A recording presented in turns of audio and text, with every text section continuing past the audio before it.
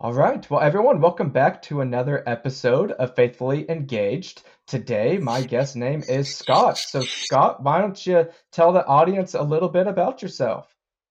Sure, Johnny. Well, thanks for having me on the show. Yeah, so my name's Scott LaPierre. I'm a teaching pastor in Southwest Washington. We've been here since 2010. My wife and I grew up together in Northern California, and I'm also an author and speaker.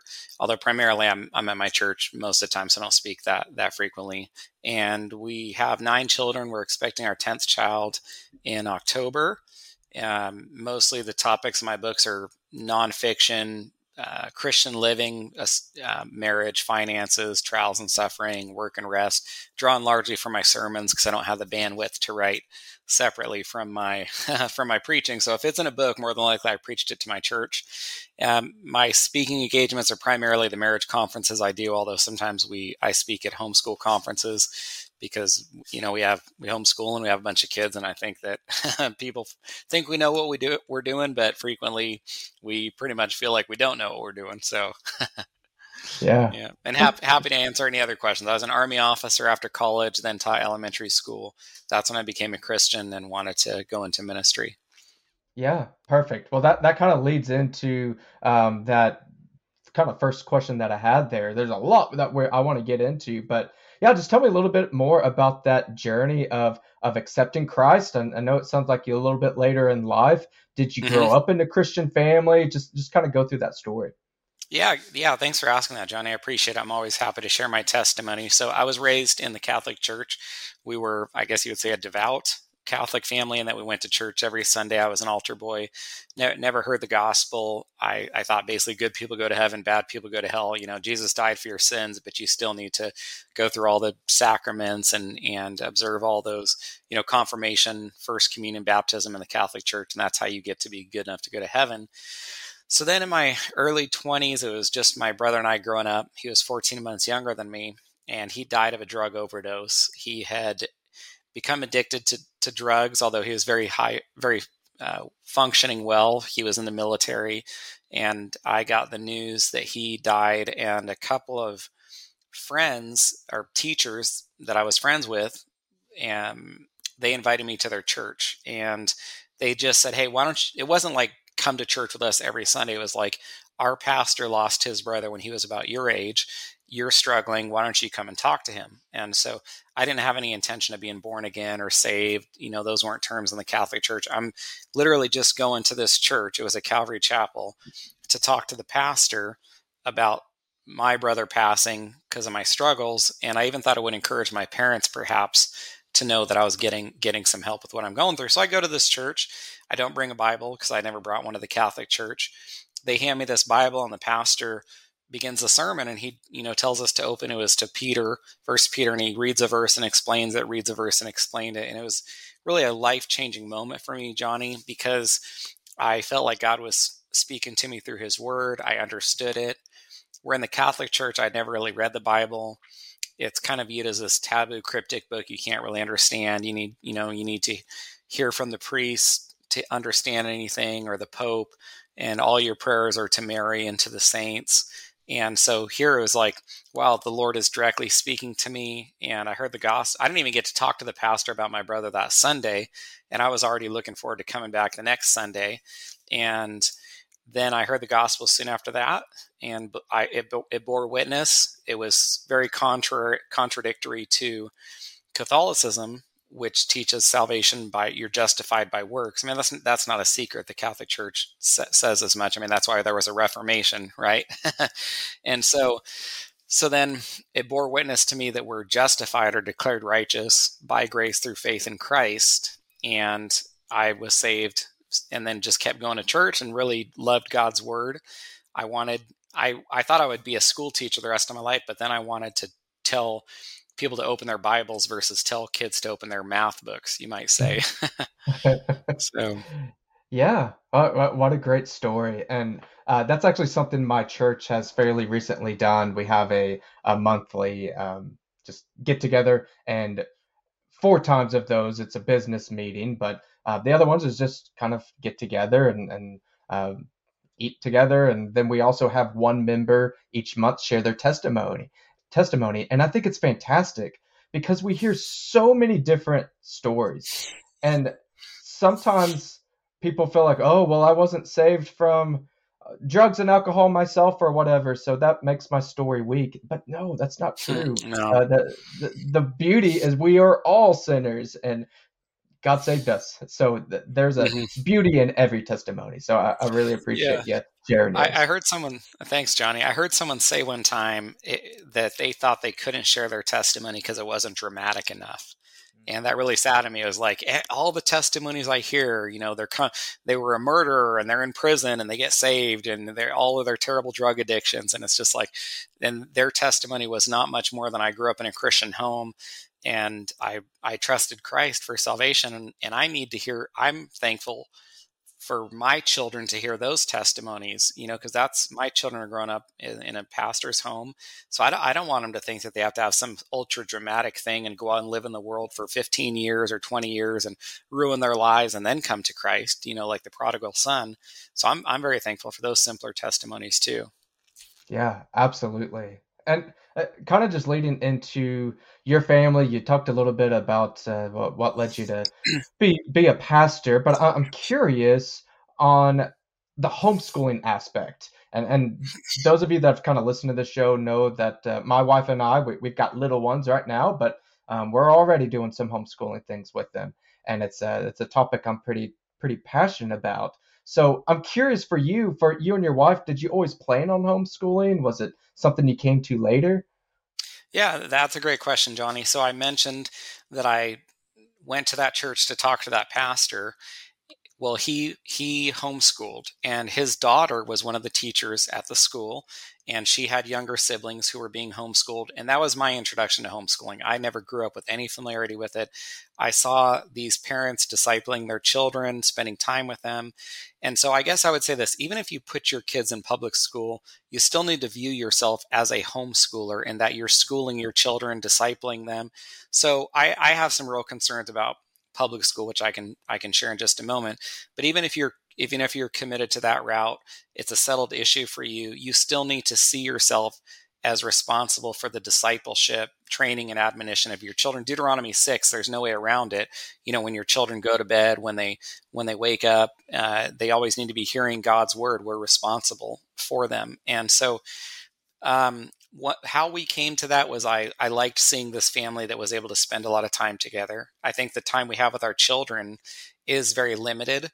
When you do the math about the number of hours that your kids will be in public school, you're going to lose so much of the most important years of their life. So that's one thing, and we tell our children that. They know it's not like our home is. I'm a very extroverted, social person. So is my wife. Our family is loud. Our kids are frequently during family meetings all trying to talk at the same time. They're interrupting. They can get upset with each other. It's not like everyone's sitting perfectly on the couch just listening. Hey, Daddy, keep talking to us or something.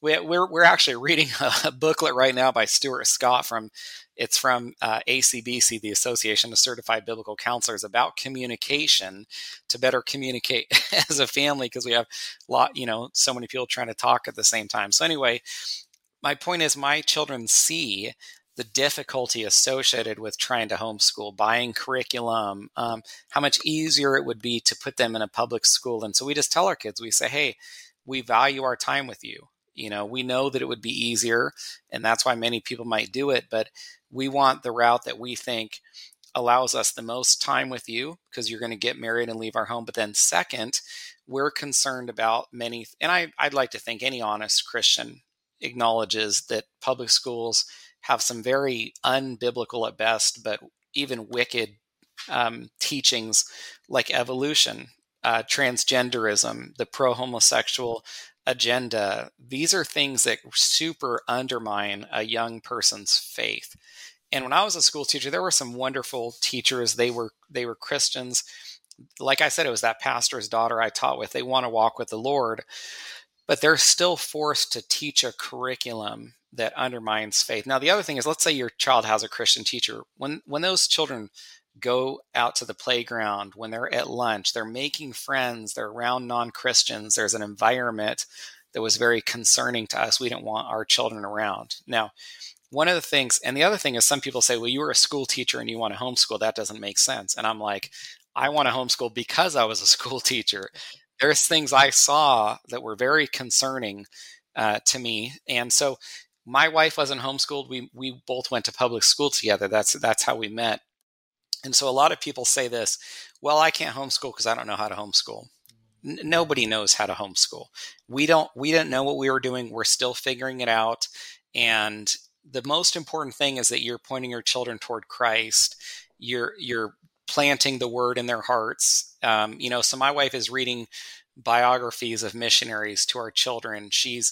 They come to my office and they do some of the math here, but it's not generally. There's two big mistakes people make with homeschooling.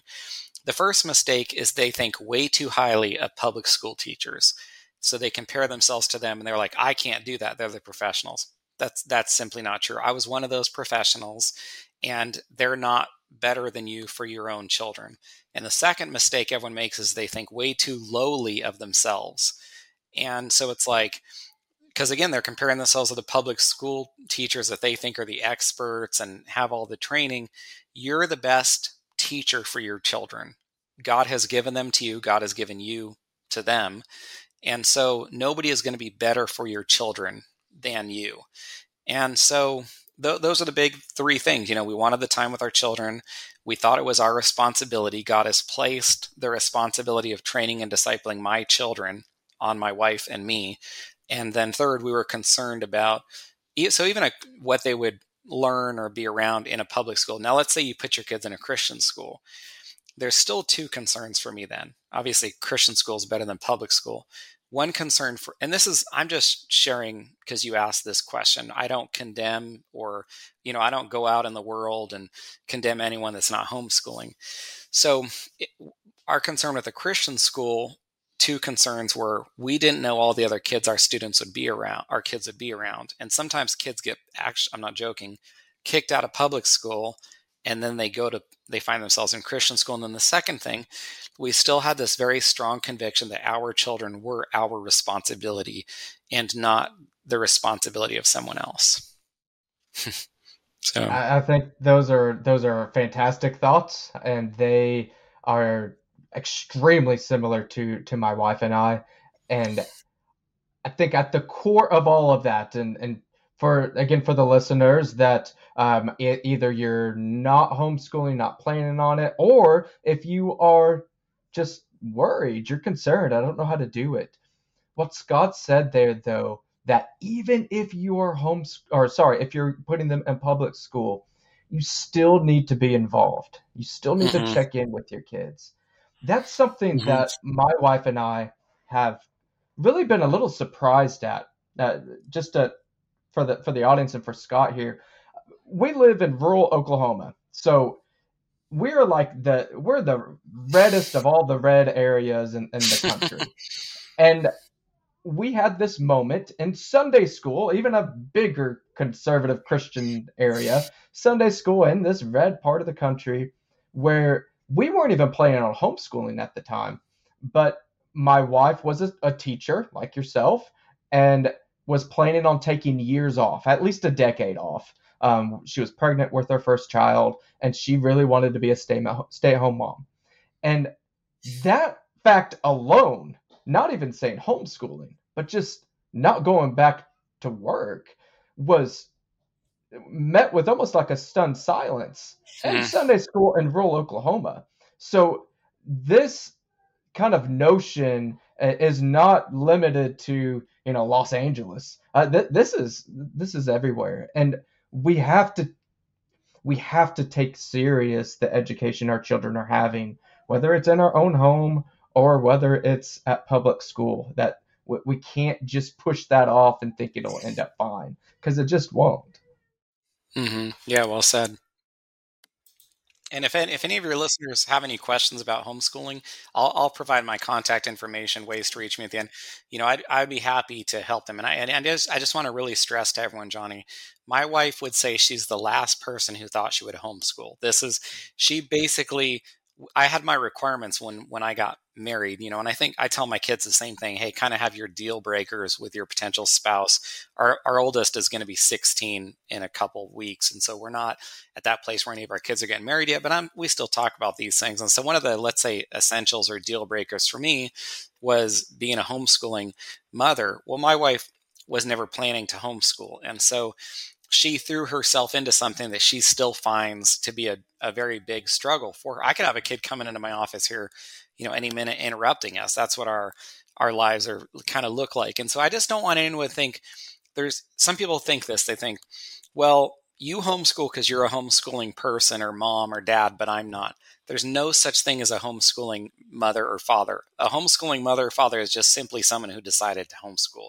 They're not built differently. They're not gifted better or anything along those lines. Yeah, I think that's a fantastic point and something that kind of as an extra bit of encouragement. Scott just showed this. If you are serious about homeschooling, ask questions, find people. That's something I have noticed in the homeschooling community, which is quite large and has all sorts of different people that are in it. Is Mm-hmm. people generally want to help, and they might point you towards a curriculum or, oh, we tried structuring it this way and it worked, or we did it this way and it didn't work. Ask, and more than Mm-hmm. likely people are going to be willing to help you out. Yeah, and well said. And homeschooling was like this very kind of foreign, almost strange, obscure, nebulous thing for many people, like 40 years ago. And there's been, and then now there was like no curriculum. Now there's like you go to homeschool conferences, the vendor booth, the booths selling homeschool curriculum are like endless. And people used to have the problem of I can't find homeschool curriculum. Now it's like I can't choose between the 40 different things that all look good to me. And then the second thing is COVID was a tough season for lots of reasons. That's a whole other conversation. But one of the things it did is it put children at home with their parents, and suddenly parents are like, wow, you know, I gotta homeschool my kid. Now there's been this huge surge of homeschooling families, homeschoolers, which is really a wonderful thing. So yeah, there's a lot of resources now and helpful people. Absolutely.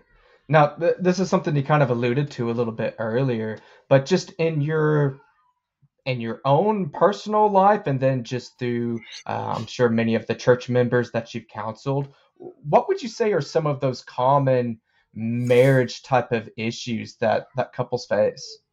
Yeah. So here's kind of what happened, Johnny. I got, and I'm going to answer your question, just getting a little momentum into it. So I get saved at Calvary Chapel, which is verse by verse, expositional, book by book, you know, and I love that. And that's what I do. I've been going through Luke for years. But I saw a real need to help marriages in my church. It occupied much of my time when our church grew to hire an associate pastor full time. But at this time, sometimes people don't understand that actually I think the toughest ministry for pastors is a smaller church where you're the preacher, counselor, discipler, possibly church secretary, you name it, you know, it's on your shoulders. A church grows, they can hire multiple pastors where the senior or lead pastor can then focus more on preaching and teaching, which is kind of where we're at. But at that time, when I was doing more counseling, mostly marriage counseling, I thought, you know, I want to equip my church. And so I decided we visited another church for some counseling training, and they had a marriage month every year. And I talked to the elders, and they said, "Oh yeah, that'd be great. Let's do a marriage month at our church." Well, the running joke was the marriage month became the marriage year because I was preaching these sermons, and as a pastor, you kind of feel out your congregation, and I'm trying to kind of read them. Is this taking too long? Is this boring? Is this repetitive? And it's like everyone seems to really be enjoying these marriage sermons. And I was finding considerably more content on marriage. I was thoroughly enjoying the studying and preaching. You know, I kind of think, oh, I'll go through Ephesians 5. You know, well, then I tackle First Peter 3. And then I see there's all these marriages in the Old Testament that are very instructive, you know, like Abraham and Sarah, you know, in Samuel, and in you see with Hannah and her husband, and he's like, oh, you know, why do you care about having any children when you get to have me? He's like super insensitive to his wife. There's Samson and Delilah, how she nags him to death, and the potential for a wife to nag her husband, all the proverbs about nagging. So all I'm saying is I'm finding like this wealth of content on marriage. So I'm preaching these sermons, and then that's the content that became my first book, Marriage God's Way. And essentially, Johnny, I just wanted to equip my church. I just wanted to see stronger marriages, to answer your question shortly or simply. Yeah. Yeah. Yeah. And I think that's obviously such an important topic. And this is something a friend of mine, we talk about often, that this friend is still single. And not that I have everything figured out in my marriage, but he sees, hey, well, I'm married, I have 3 kids. So, well, actually, I have 3 kids in the biblical sense. One's not out yet. We have one that's due in August. Um, but And so, how many kids do you have, and what are the ages? yeah, so I How have many? a 3-year old, a he'll be a 1-year old that'll be 2 in July, and then another boy Wow. that will be born in August. So yeah, we've Wonderful, got the threes. So we're wonderful, Johnny. super excited about that. Um, but so this friend, he's asking me some wisdom about marriage and things like that, and he tells me this common theme of people that I think have good intentions. I don't think they're trying to be demeaning towards marriage, but the common thing is, man, marriage is just it's so hard. It's one of the hardest things that you can do, and there's wisdom in that. That there's relationship problems that happen, and you need to guard against that. But you also miss in that the joy. There's goodness. My wife and I look at our kids, and we think, man, there's been a lot of struggles with that, but we can't imagine life without those kids. And Hmm. do you get the sense of that of either couples or people in your church that kind of focus on the struggles almost too much and miss some of the joy of marriage? Yeah, I think you mentioned two things there that both involve joy and struggle. You mentioned marriage and you mentioned children. And so I think both of those can give us some of the greatest joy and blessing we experience on this side of heaven. And both of those can also give us some of the greatest trials or suffering. I mean, some of the worst suffering people experience can come from a rebellious child. Okay, so let's just deal with marriage first. So really the question, Johnny, is not what's going to allow me to be happiest or the most selfish, or even the question isn't even what's going to allow me to enjoy my life the most. The question all of us should be asking is, what does Christ want for us? So we don't go through this life saying what's going to be easiest or funnest for me. The question is, what does the Lord want for me? For most people, what he wants is marriage. That's the typical normal, healthy pattern. It's not Genesis 2:18. It's not good for man to be alone.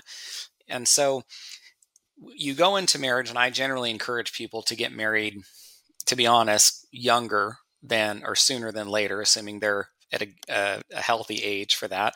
Because I've noticed the problems for people that are single for a very long time, it's a dramatic change for them. It's a shock to go from a life of singleness with a large focus on yourself, because that's the only person you have to focus on, to then having to live for or with another person. And so and I was kind of in that category. I actually wanted to get married.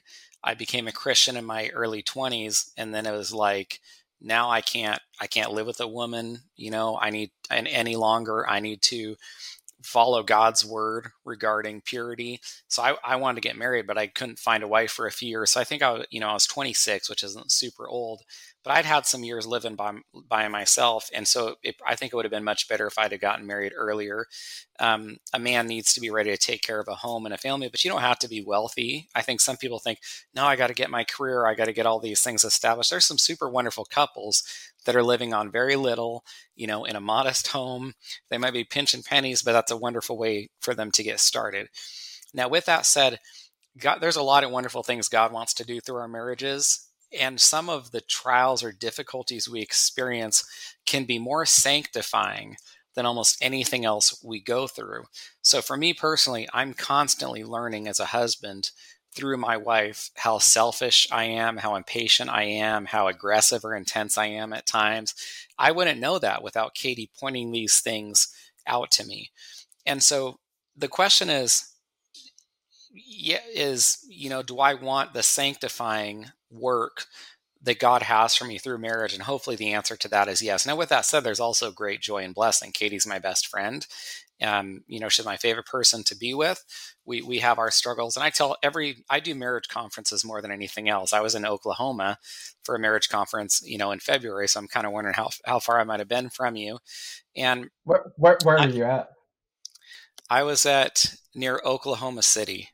Okay, I was that's roughly hour 15-ish away. Not too terribly far. Okay, I can't. After we finish the interview, I'll send you the information for that. See how far you were. And so I tell people every marriage conference, look, we don't have a perfect marriage. We have our problems too. I need to regularly ask my wife for forgiveness for things, insensitive things, that I do. But all these are ways for us to grow, learn about ourselves, and be sanctified. And it's pretty much the same thing with children. And so I don't think it's good, just like I don't think it's good to get married super late. I don't think it's good to get married and then wait a super long time to have children, because you can get used to just being the two of you. And then when you have a child, it's kind of a shock, to have to be, everything changes. Well, if you never know anything different, because Katie got pregnant pretty soon after we were married. I think she, 2 or 3 weeks after we were married, she told me that she was expecting. So we only had about 9.5 months of knowing what it was like to be just the two of us. And so we've never, someone watches our kids. It's a special thing for us, but I can't imagine what it's like for people to spend years, just the two of them, to then have a child. That would be, I'm actually glad we never knew life like that. And so I would say, so I guess I don't know if this is too personal for your show, but we got married with the conviction to just let God be in charge, be in control of our family. You can kind of guess that when I say we have 9 kids with a 10th on the way. So this is not a commentary on what everyone else has to do, although I will give a couple recommendations. But for us, we just thought God should be in charge of this, and we would let his fingerprints. We wanted his fingerprints on our family. So when I reached the end of my life, it's not that I wanted to have 12 kids or 10 or 5 or 7. I just wanted whatever God had for us. It could have been 3, it could have been 5, maybe it'll be 11 or 12, or maybe it'll be 10. We just wanted it to be whatever God knew was best for us. I do think there can be circumstances. We have a young woman in our church whom we love. Her name's Rachel Dye, if anyone wants to pray for her. And she has 3 young children. She has been battling stage 4 cancer. She has not been able to have children, and they've taken medication that can prevent that. And I thought that was a very reasonable thing. But to be honest, Johnny, most of the time when people don't want to have more children, I hope this doesn't sound too harsh, the reasons I hear are typically kind of selfish. I think people are concerned financially. That can be very legitimate. But we lived on a single income our whole marriage. I was a school teacher. Now I'm a pastor. I think everyone knows neither of those professions pays tons of money. So it's kind of God's taking care of us, and our church takes care of us. And I do believe that most people should trust that the Lord would take care of them. Matthew 6:33, seek first the kingdom of God. All these things will be added unto you. And so you kind of go through life trusting God to provide for you. You make the decisions you think he wants you to make, and then you trust him to pick up the tab, you might say. And so we've always thought that if God wants us to have 5 kids or 10 kids or 12 kids, he's going to give us what we need to take care of 5 kids or 10 kids or 12 kids. And we never thought we'd be wealthy, but that was never one of our goals to be wealthy either. The one thing I would say, if you're thinking about limiting family size or spacing out children, just don't do anything permanent.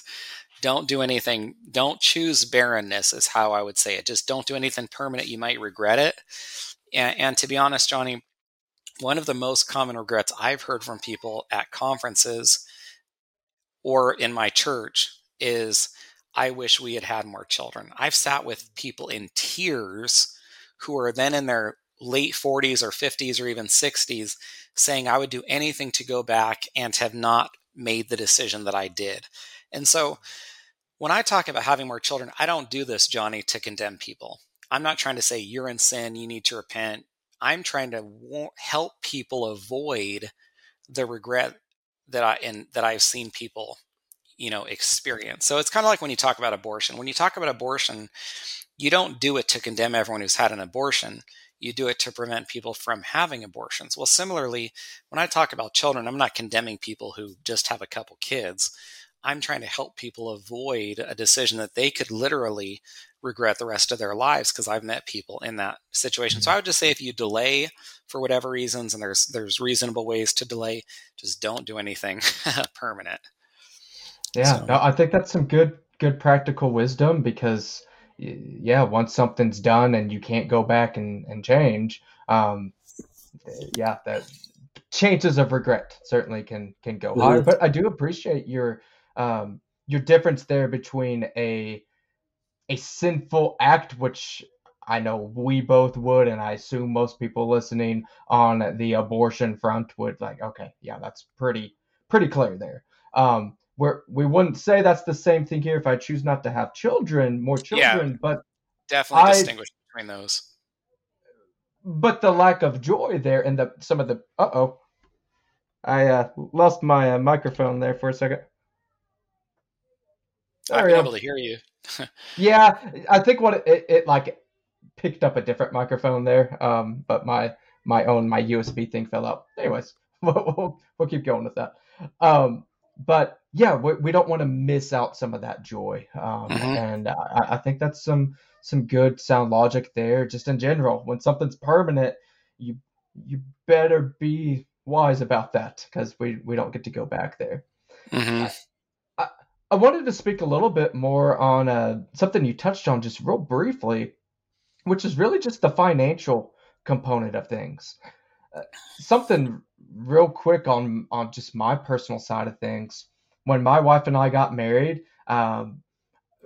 we were okay. I remember speaking into my wife like she just graduated college and I wasn't in a super high paying position, but we didn't have any debt. And I explained to her that that's a really big deal that we don't have Hmm. debt, and just trying to guide her, saying we're going to be okay. And I'm not trying to communicate here that everybody is going to just get wealthy and kind of do the health and wealth side of things. But we have been very blessed in different financial things for me to be able to work and her to stay home with kiddos and us being able to homeschool, kind of similar in your way.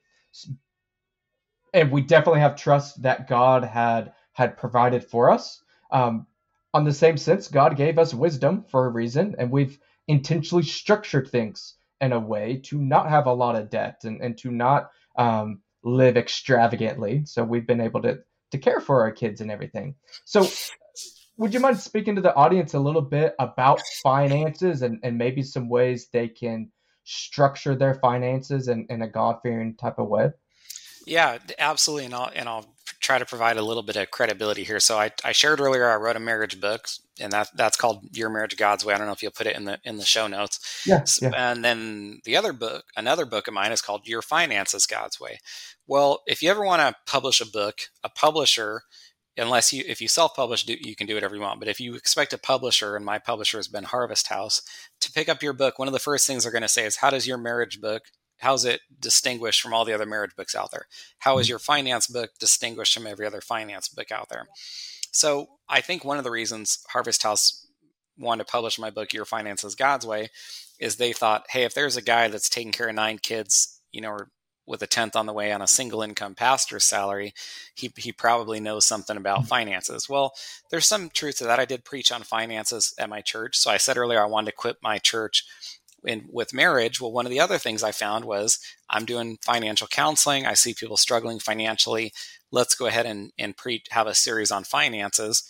And then that became my finance book. And so I guess if someone said, why should I trust you, or why should I believe you have credibility regarding finances? Part of the reason is just that I've thrown a lot of hours into studying what God's word said about finances. And if I'm looking for an expert, I'm looking for someone that knows what God's word says about it. That's an expert to me. And so if I want to talk to people that know about marriage or children or parenting or trials, I'm looking for people who know what God's word says on these topics. So I threw hundreds of hours into studying marriage and studying finances. And then second, there's probably some personal credibility I have just from we never have had tons of money. We didn't grow up wealthy. And so I really attribute it to God. He's provided. I kind of think of how when Elijah was with that woman and he tells her to go get all those pots, for oil, and they're going to provide for her. Well, what you notice is the pots, she always had enough, but they're never overflowing, you might say. And that's kind of a good way of viewing the Christian life, I think. Is you're not, there's a proverb, I almost wish I could look it up, where the author says, don't give me too much so that I forget about you, Lord, but don't give me too little that I get upset and curse you. Mm, And there's nothing better about being poor. There's nothing better about being destitute. God isn't looking for us. He made certain people rich in the Bible, and there's other people that weren't made rich. So you're not better or worse, but I've never believed that people are better if they're suffering financially. And so I think, you make wise decisions. We generally buy mostly used clothes. People have given us stuff. We go to Goodwill, we buy used vehicles. We've been debt free and plan to stay that way as well.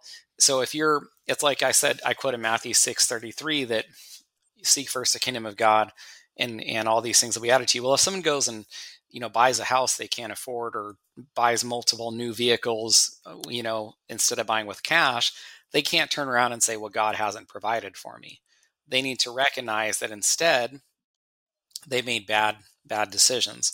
And so one of the things I frequently tell people with finances, and this is how I began my book, is that we should view finances as a stewardship. And if you're a steward, you don't own something. You're a manager of it.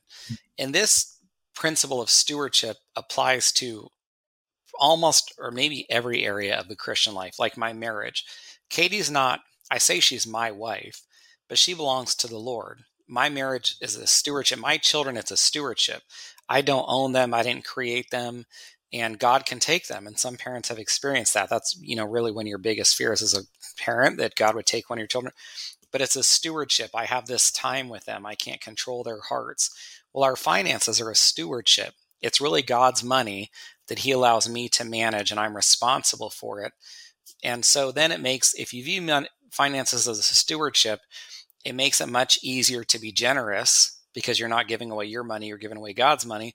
And it also makes you manage it better because you view purchases as a spiritual decision. And I've noticed people kind of compartmentalize their lives. So it's like this. Here are the things that are spiritual: my time in the Word, my prayer life, my church attendance. Finances is not really spiritual. mm, But I think that how do we determine what is and isn't spiritual? Well, I would say God's Word. If God's Word deals with it, then it's spiritual. And the more frequently the God's Word deals with something, the more spiritual it is. So there's a lot about prayer, love, forgiveness. Well, those are very spiritual. Well, there's also a lot about finances. In fact, money is one of the most common topics of Jesus's parables. It's a super frequent topic in Proverbs. And you get to learn in the Bible when people had a lot of money. Certain people were rich: Abraham, David, Solomon, Joseph. And so the fact that the Bible deals with it so much makes it spiritual. And because of that, every purchase we make and everything we do with our money is a spiritual decision. yeah, that it's really interesting you saying that. Just within my kind of my church life, we are, for one, I've just recently become the treasurer, so I kind of see how the sausage is made, so to speak. That kind of dig into that, And and it's been wonderful of kind of seeing the back end. I've never seen that before as a church member, but we've been dealing with a little bit of a budget issue, and I've been it sounds crazy, but so encouraged with this budget issue. For one, how our elders, how they really led us during that time of, hey, let's not be scared about any of this, and they pointed to all the blessings we've had for years, mm, that we haven't had any budget issues, which was wonderful. And then their encouragement was, hey, let's pray about it and be able to restructure our own finances, not so we can line the pockets of our pastor with a lot of money, or have a huge church or whatever, but so we can joyfully manage God's money. Kind of exactly what you're saying. And mhm.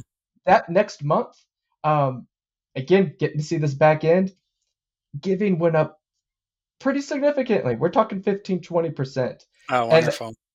people's lives didn't change that much. They didn't Mhm. get these huge job increases. they just dug into the spirituality of giving and realized, yeah, we could shave a little bit on this entertainment budget over Hmm. here. We don't have to do that. Hmm. And that was the other great thing too, is me being able to dig in there. I try not to look at names too terribly much, but that's kind of inevitable if you're signing the checks and Sure, stuff. sure. Um, but there wasn't that one huge gift, the one mega donor that gave $10,000 or whatever. It was a bunch of people giving $20 more and $50 more. And it was just so wonderful to see that and see the joy of church members being able to give more. And I think that's something, again, that joy word, you're missing out if you don't structure your finances in a way to give for godly causes. It's wonderful to really be Hmm. able to do that. Yeah, well said, Johnny.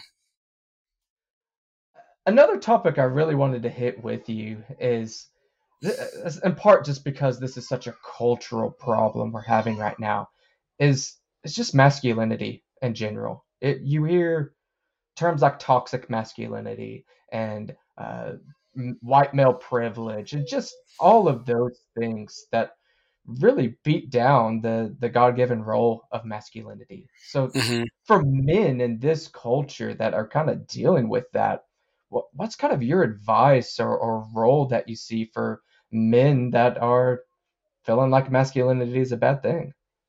Yeah, well, just to let you know, Johnny, this is one of my favorite topics. We didn't connect ahead of time, and I say, "Hey, Johnny, bring this up" or anything.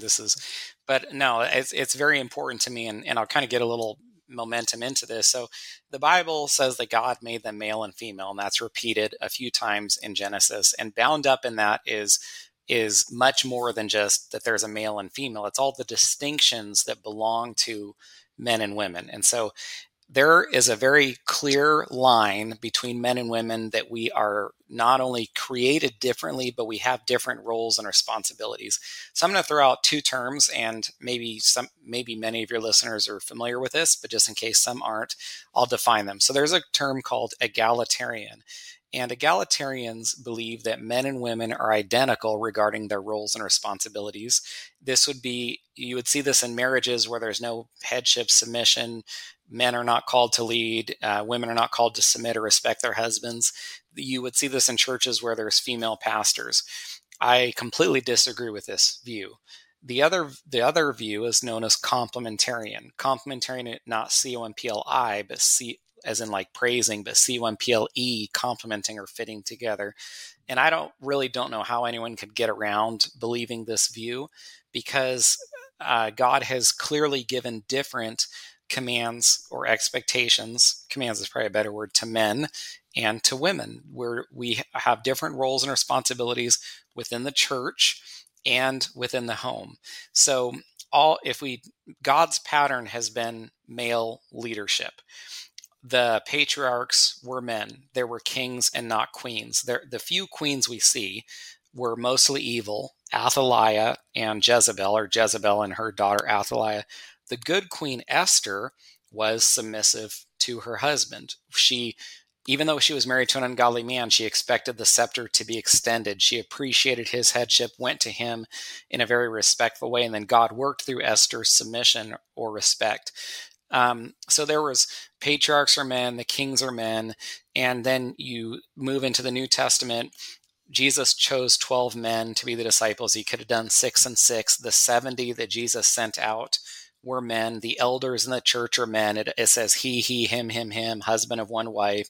It never says, you know, the the wife of one husband. It's all spoken of very masculinely for men to be leaders within the home and within the church.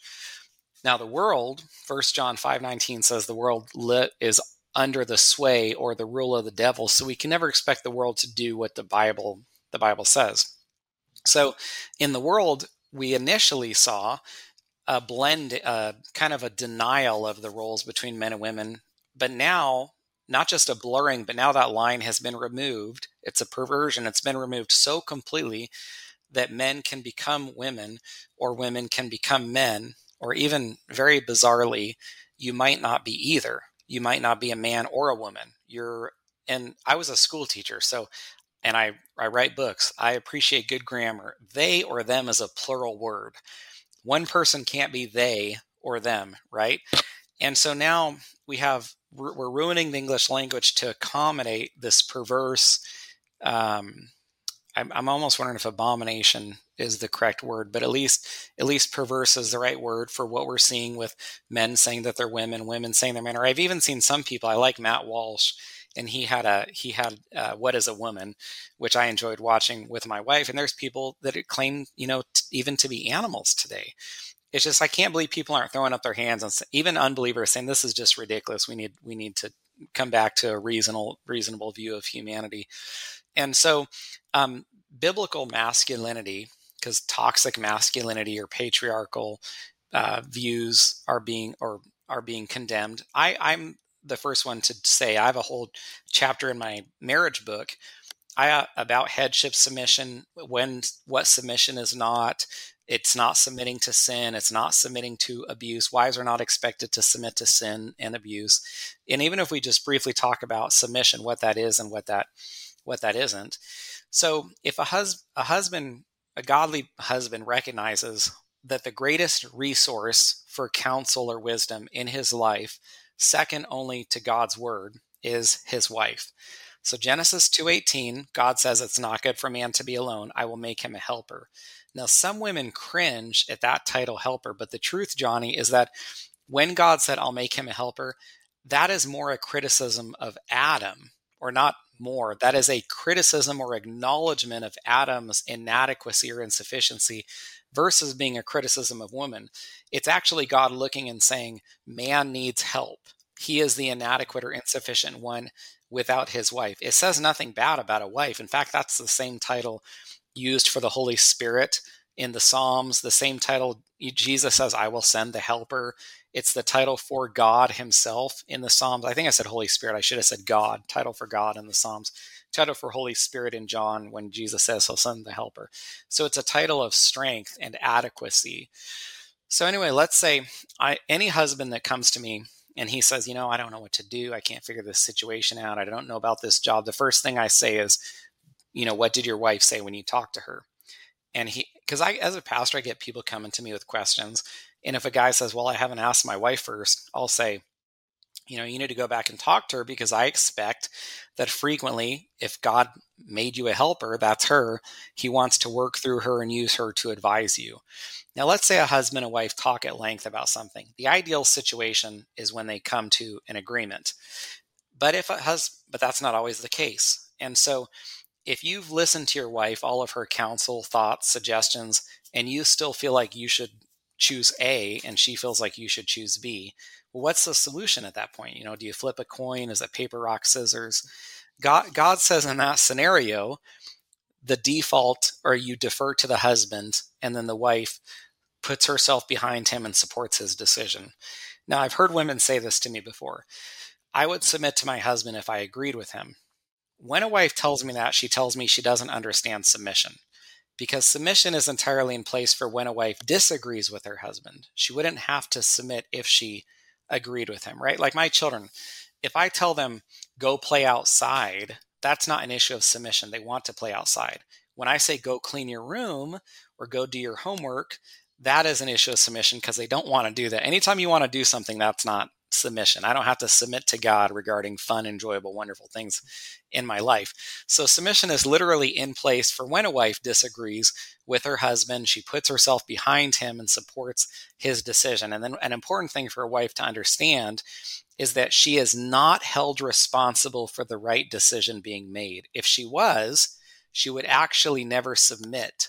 She would never stop pushing for her decision, and she would probably even begin to nag, which the Bible condemns a wife doing in Proverbs. So wives need, and I've heard women say this, and it's very legitimate. They say, "Oh, I'm concerned. I'm afraid of the wrong decision being made." And I'll say, after you've shared all your thoughts with your husband, it is not your responsibility to make sure the right decision's made. And if the wrong decision is made, that rests on your husband's shoulders and not on your shoulders. Now, biblical masculinity is not a husband who's physically strong, loud, dominating, authoritarian. Instead, it's a husband who prays with his family, reads the word with his family, loves and cherishes his wife, loves her in the language of Ephesians 5:25 as Christ loves the church, sacrifices for his wife, sacrifices for his family. That's biblical masculinity there. It's a man who views his responsibility as the spiritual leader of his family. You know, if a man said to me, how do I know if I'm ready to get married? Well, in 1 Corinthians 13, Paul said, when I became a man, I put away childish things. And so I'll say to a young man, I'll say, are you willing to give up all of these things for your wife? Because that's what's going to be required to be a godly husband. Biblical masculinity means you're willing to sacrifice and give up many of your wants and for your wife so that you can love and cherish her. It means getting up with kids, changing diapers. It means sacrificing sleep, giving up, your video games, possibly, maybe completely, giving up, a lot of your sports and things like that to cherish your wife the way God commands. And I'll tell you one thing, interestingly, Johnny, I know submission is almost like this cringe word. I was doing this marriage conference. I was one of the 3 keynote speakers. They have this meeting, kind of a leadership meeting for this conference. They bring in the keynote speakers and they want to plan the theme. So the first speaker says, I'll talk about husbands loving their wives. The second speaker, who was paired up with his wife, said, we're going to talk about communication in marriage. And I thought, okay, well, we've got husbands loving their wives, the primary command for husbands.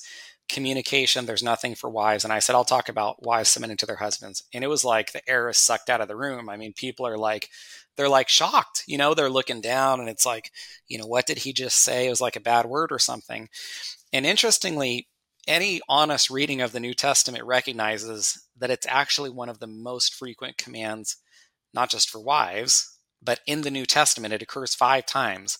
And so anytime a wife is mentioned in the New Testament, there's an accompanying command for her to submit to her husband. You can't get around it. So honestly, what I've learned, Johnny, is because most people know it's there, when someone gets up and talks about it or preaches on it, it's kind of refreshing. And I've had a lot of women, it's like, wow, someone that's going to tell me what the Bible says and not be fearful and shrink back. And, I've spoken in some liberal places and people have come up and said, that was wonderful. I knew the Bible said this, but my pastor wouldn't talk about it. And one of the super interesting things is because submission gets criticized so heavily, you would expect that women would be like coming to my office or coming up to me at marriage conferences, criticizing me or talking about how chauvinistic this is, or saying, I can't believe that the Bible commands wives to submit. This is so terrible. Instead, Johnny, the most common criticism I hear from women is, my husband won't lead. I'm hearing the exact opposite. My husband is passive. I want to be able to look up to him. I want him to cast vision for our family. I want him to be a prayerful man. I want to be able to respect him. I want him to pray with our family. So the bigger criticism for men is not being authoritarian or dictatorial or abusive, although I do understand there are men in that category. The bigger criticism is passivity. My husband is a passive, unspiritual man, even kind of a spineless man, and it makes it hard for me to be able to look up to him. I talked a lot. I hope I didn't talk too long. You can No, see I'm passionate no. about this. And I'm glad that you're passionate about it because it needs to be said. And something that you alluded to there that I think is a really important piece is we have men, married men and single men, that see this shift in culture. They might say, well, there's no good women out there, or kind of go listen to like an Andrew Tate or Joe Rogan, this kind of masculine male that doesn't really have a lot of biblical nature to them. And now all of a sudden, everything is the women's fault. And that's something that you really spoke in there of biblical masculinity takes it on the chin of, what am I doing wrong here? I'm not finding a godly woman. What am I doing wrong? Where Mm-hmm. am I not pushing? Taking responsibility. And we're seeing that passivity in men of just accepting defeat. And that's not masculine at all, just to accept defeat No. and to give up essentially. Yeah, and we actually see in Scripture a very strong argument for God placing the responsibility on a husband's shoulders for what happens in home. And I'll just give you an example. The fall took place. Eve ate first. She gave the fruit to Adam, and then God held Adam responsible. If you read Romans 5 and 1 Corinthians 15, through one man sin came into the world. He, him. There's no discussion of Eve. It's all about Adam. In fact, you can read that and be like, man, I thought Eve had a lot more to do with this than than I'm seeing here. Why is Adam completely, God placed the responsibility completely on his shoulders because he was the head of the relationship, and God holds men responsible for what happens in our homes. Another situation with Abraham and Sarah. Abraham, Sarah, who's a great woman, she's the first Peter 3 New Testament woman. She's the example plucked up out of the Old Testament for women to follow, not because she loved Abraham, although I suspect she did, but because in 1 Peter 3 it says her submission and respect toward him. But she wasn't perfect. And in a faithless moment, she said, take my servant Hagar. I think it's Genesis 15 or I think it's Genesis 15 or 16, and have her, everyone knows the account. Abraham passively submits to his wife. And then the next thing you know, Sarah's mad at Abraham about what he did, even though he was doing what she wanted. Another example is Ahab. Ahab was a very spineless man. He wants this vineyard that belongs to Naboth. Jezebel comes and says, hey, you're the king. You should have this if you want it. And if you remember the whole account, Naboth, Jezebel writes up this plan to have Naboth murdered so that Ahab can get that vineyard. Well, interestingly, even though Jezebel's fingerprints were on it from beginning to end, she did everything. She wrote the letters. She sealed them and acted like she was Ahab. She could not have taken more responsibility for Naboth's murder. But then God sent Elijah to tell Ahab that Ahab was the one who murdered Naboth, because God held Ahab responsible for what happened in his marriage. And so the same thing is whether it's Adam, Abraham, or Ahab or Johnny or Scott or whoever, God holds us responsible for what takes place in our home. So we must be leaders. And that doesn't mean authoritarian. That's not a leader. It doesn't mean dictatorial or abusive. That's not a leader. That's sin. I mean Christ-like spiritual leadership in our homes. Yeah, absolutely. And that's something that men, whether things are going great or particularly if they're going poor, take that responsibility and don't take it of, I'm just the worst dad ever, but do something. That's like get things in order. Yeah. And oftentimes that means that you got to confess sin and just keep moving. Yeah, bring your family together. I've done this and say, hey, there was something that happened. One of my sons, he was kind of disrespecting Katie, and there's certain things I try to punish pretty severely in the home. One of them, kind of because we talked a lot about complementarian versus egalitarian. My boys, I truly expect them, that I have 4 boys and 5 girls. They must treat their sisters and their mother. 1 Peter 3:7 says, wives are the weaker vessel, or women are the weaker vessel. Well, that means it means physically. Women, it doesn't mean emotionally or mentally. Some women are stronger emotionally, mentally, intellectually, spiritually than their husbands. It means physically weaker. And we know this because all the men who are going into women's sports are dominating it. It's absurd. Well, I talk to my boys, why did God give you greater strength? And they know the answer. So we can protect women or protect our mother and our sisters. And so if one of my sons mistreats his sister, it's a pretty severely punishable offense. So one of my sons was being pretty disrespectful to his mother, and I responded and spanked him harder than I should have. And it was very quick, it was very sudden, and he could see the anger on my face. And it was a discipline that took place out of anger. And I had to, and even Katie, even my wife, who was the one being disrespected by her son, told me, said that was just like super out of, and it's not, we are in favor of spanking our children, but you don't want to do it in anger. And I had to bring my whole family together and say, hey, I sinned there. I should not have treated my son that way. That was wrong to have done it in anger. And there's other times, where you bring your family together and say, I was impatient, or I lost my temper. I shouldn't have acted that way. Please forgive me. That's part of being a man. That's part of biblical. And we tell our kids, we say things like, hey, look, mommy and I are sinful too. We need Christ as much as you do. We don't preach Christ as though you need Christ, and we don't. We need the gospel just like you guys need the gospel. I think that's so powerful. That's something my wife and I have been talking about recently. We're doing some parenting classes and things like that at church, and kind of the more in our parents' generation and other generations, there was that more authoritarian type of top down. Mom and dad are essentially can do no wrong. And I don't think that was the intention, but Hmm. that's kind of how that would come across. And every mom and dad does something wrong. We're all sinful. Hmm. And to have the basically the pride to not apologize, to not say, I was wrong here, I am sorry. Hmm. That's something we have really taken to heart and tried to do the same, like you mentioned there. Hey, mommy and daddy are wrong. That doesn't give you a right to disrespect mom or dad, but we have a responsibility to Christ above that, like you said before, he's the one in control, and we need to apologize when we're wrong. That's such a powerful thing to teach your Hmm. kids.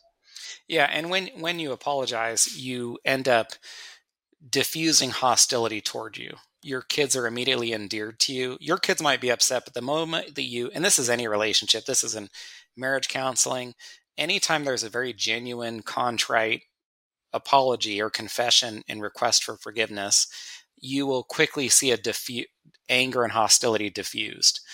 And I mean in a sincere apology. Like the destroyer of apologies is the word "but." You need to be able to apologize without using the word "but." Like you can watch it where someone's like, I'm really sorry I did that. I can't believe I did it, but, and then it just ruins everything. But a real Yeah. sincere apology. I'm sorry I did that. Please forgive me. I feel terrible. You can like watch people's hostility be diffused. Well, if you get your kids together, no matter how angry they are, and you're like, Daddy really blew it. I'm so sorry. Please forgive me. You're going to have a bunch of kids that are like, oh, I love you so much, Daddy. You're so great. They're going to just suddenly, that's what humility does. And so pride does the opposite. If you make it, and I've done this too, I was making excuses this one day, and my daughter, I could just see how upset she was becoming at me because I wasn't accepting responsibility, and she knows that that's what I tell my kids to do and that I'm not doing it. So that hypocrisy made them upset with me. Yeah. Yeah. No, and it goes back to that responsibility. We need to take that responsibility. Hmm. Now, speaking of these situations, maybe where I need to apologize and it feels uncomfortable, or just something beyond that, just dealing with death, dealing with grief, just some type of hard trial in life. How do we prepare for that and handle those trials? Yeah, that's a good question, Donnie. So I read one of the other books I read. It's called Enduring Trials God's Way. That's kind of my brand. If you look at my books, you can tell God's way. Well, I kind of compare some Christians, and I'll use like this sports analogy. I used to play football. I went to a small school, and so I used to get the ball a lot. It doesn't mean that I was good. It just means I was at a small school. At a bigger school, I probably wouldn't have. But anyway, I got the ball a lot, so I kind of learned there's sort of like two ways to be tackled. You're running down the field. You can tell you're about to get tackled, and you prepare for it, and then it might hurt, but it's not as big a deal. You pick yourself up. The worst kind of tackle is to be blindsided. You don't see it coming, and it can be, you pick yourself up pretty slowly from the field. And even that's frequently when people get hurt. And the reason I mention that is I feel like some Christians are kind of like the player running down the field. They're prepared, they're ready because they spend time in God's word, they're in fellowship, so when a trial comes, they're kind of like the house that's built on Christ's teachings that's going to withstand those storms that are hitting the house, right? Matthew 7:24 to 27, the parable of the two builders. There's another type of Christian who's kind of like that player running down the field. They're totally unprepared. They don't spend time in God's word. They're not prayerful. They might not even be in a church, or they don't attend church regularly or faithfully. And so that trial blindsides them, and they're totally unprepared for it. Now, I've heard people say, "Oh yeah, I went through this trial and it really drew me toward Christ." That's great, but that's not ideal. Ideally, you are preparing for that trial so that when it comes, it's tough, it's uncomfortable, but you're ready for it. You've been built up and strengthened in Christ. It's kind of like the difference between, preparing for a test the day of or the weeks leading up to it. I mean, you can prepare the day of and do better, and you can practice for that game, the day before, but it's much better if you've been practicing for weeks. And so I tell Christians, if you want to be prepared for trials, you need to prepare for them when you're not in a trial Mm. by those spiritual disciplines, being in fellowship, so you can go through it with your church family. That that young lady I mentioned who has stage 4 cancer. Well, her and her husband have been super plugged into our church. Everyone loves them.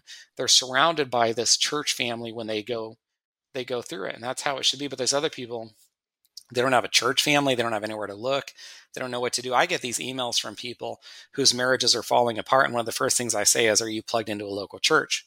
If they're not, I'm honestly kind of not surprised their marriage is suffering. They clearly have not been prioritizing Christ, because that's about as foundational as you can get going to church, right? If people aren't doing that, then what are the chances that they're going to be in the word and in prayer? So then I suspect their marriage could be struggling. Yeah, that's a really good point that we all need to be aware of, that it's not, oh, if I get a trial down the road, you will. Hmm. We're going to face different types of trials. Some are going to be harder than others, but you will. Yeah, don't go in disaster mode and like just have no idea what to do.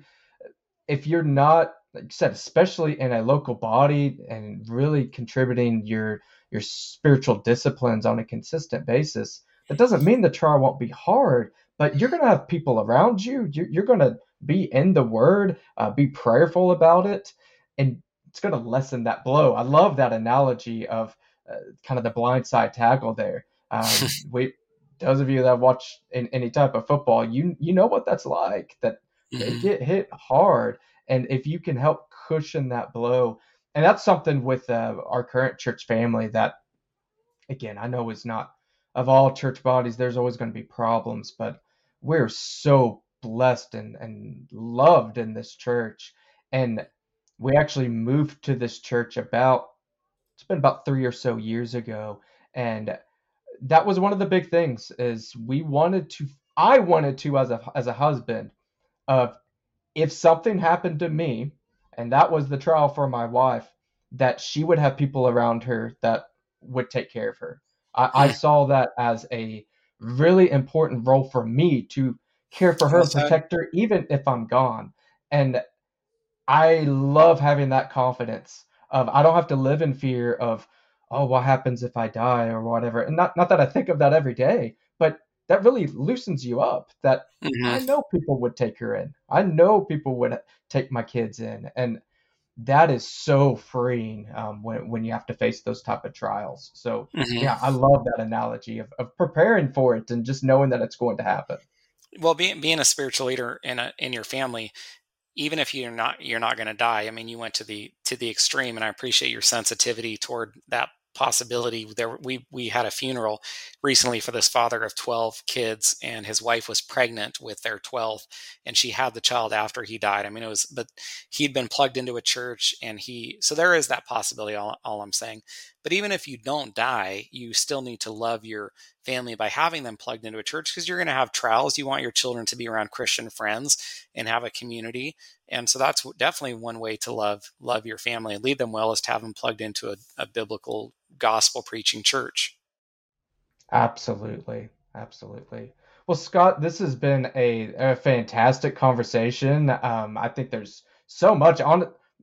I obviously I'm a little biased here that I think you should re-listen to every episode just because you should listen to my show. But I do think this is one that there's just so much weight to a lot of these topics. It probably would be Mhm. good if you have some specific struggles to go back and hone in on some of these topics. But I know beforehand, before we got on, you said that you've got something special for all the listeners here. Got a free gift for them. So Yeah. kind of speak to the audience about that.